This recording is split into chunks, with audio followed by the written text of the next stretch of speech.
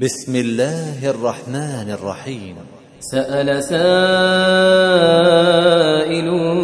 بعذاب واقع للكافرين ليس له دافع من الله ذي المعارج تعرج الملائكة والروح إليه في يوم كان مقداره 50,000 سنة فاصبر صبرا جميلا إنهم يرونه بعيدا ونراه قريبا يوم تكون السماء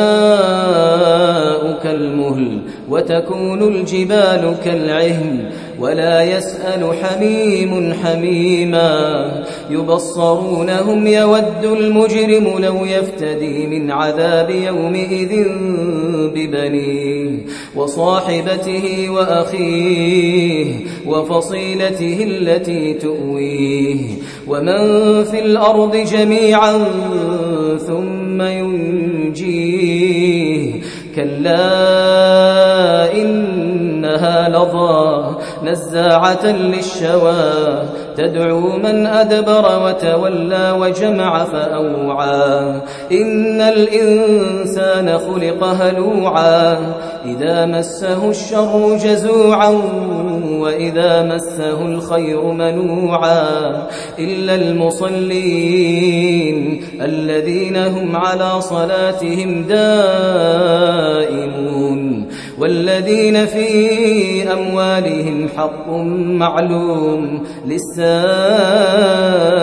والمحروم والذين يصدقون بيوم الدين والذين هم من عذاب ربهم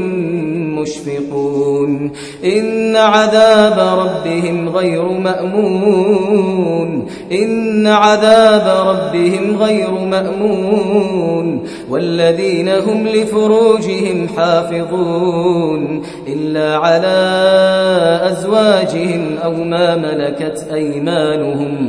ما ملكت أيمانهم فإنهم غير ملومين فمن ابتغى وراء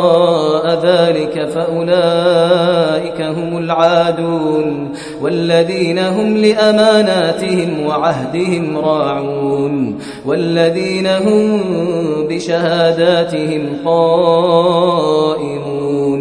والذين هم على صلاتهم يحافظون أولئك في جنات مكرمون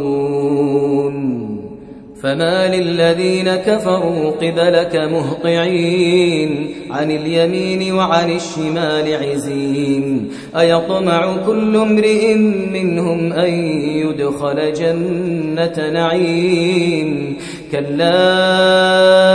إنا خلقناهم مما يعلمون فلا أقسم برب المشارق والمغارب إنا لقادرون على أن نبدل خيرا منهم وما نحن بمسبوقين فذرهم يخوضوا ويلعبوا حتى يلاقوا يومهم الذي يوعدون يوم يخرجون من الأجداث سراعا كأنهم إلى نصب يوفضون خاشعة أبصارهم ترهقهم ذلة ذلك اليوم الذي كانوا يوعدون.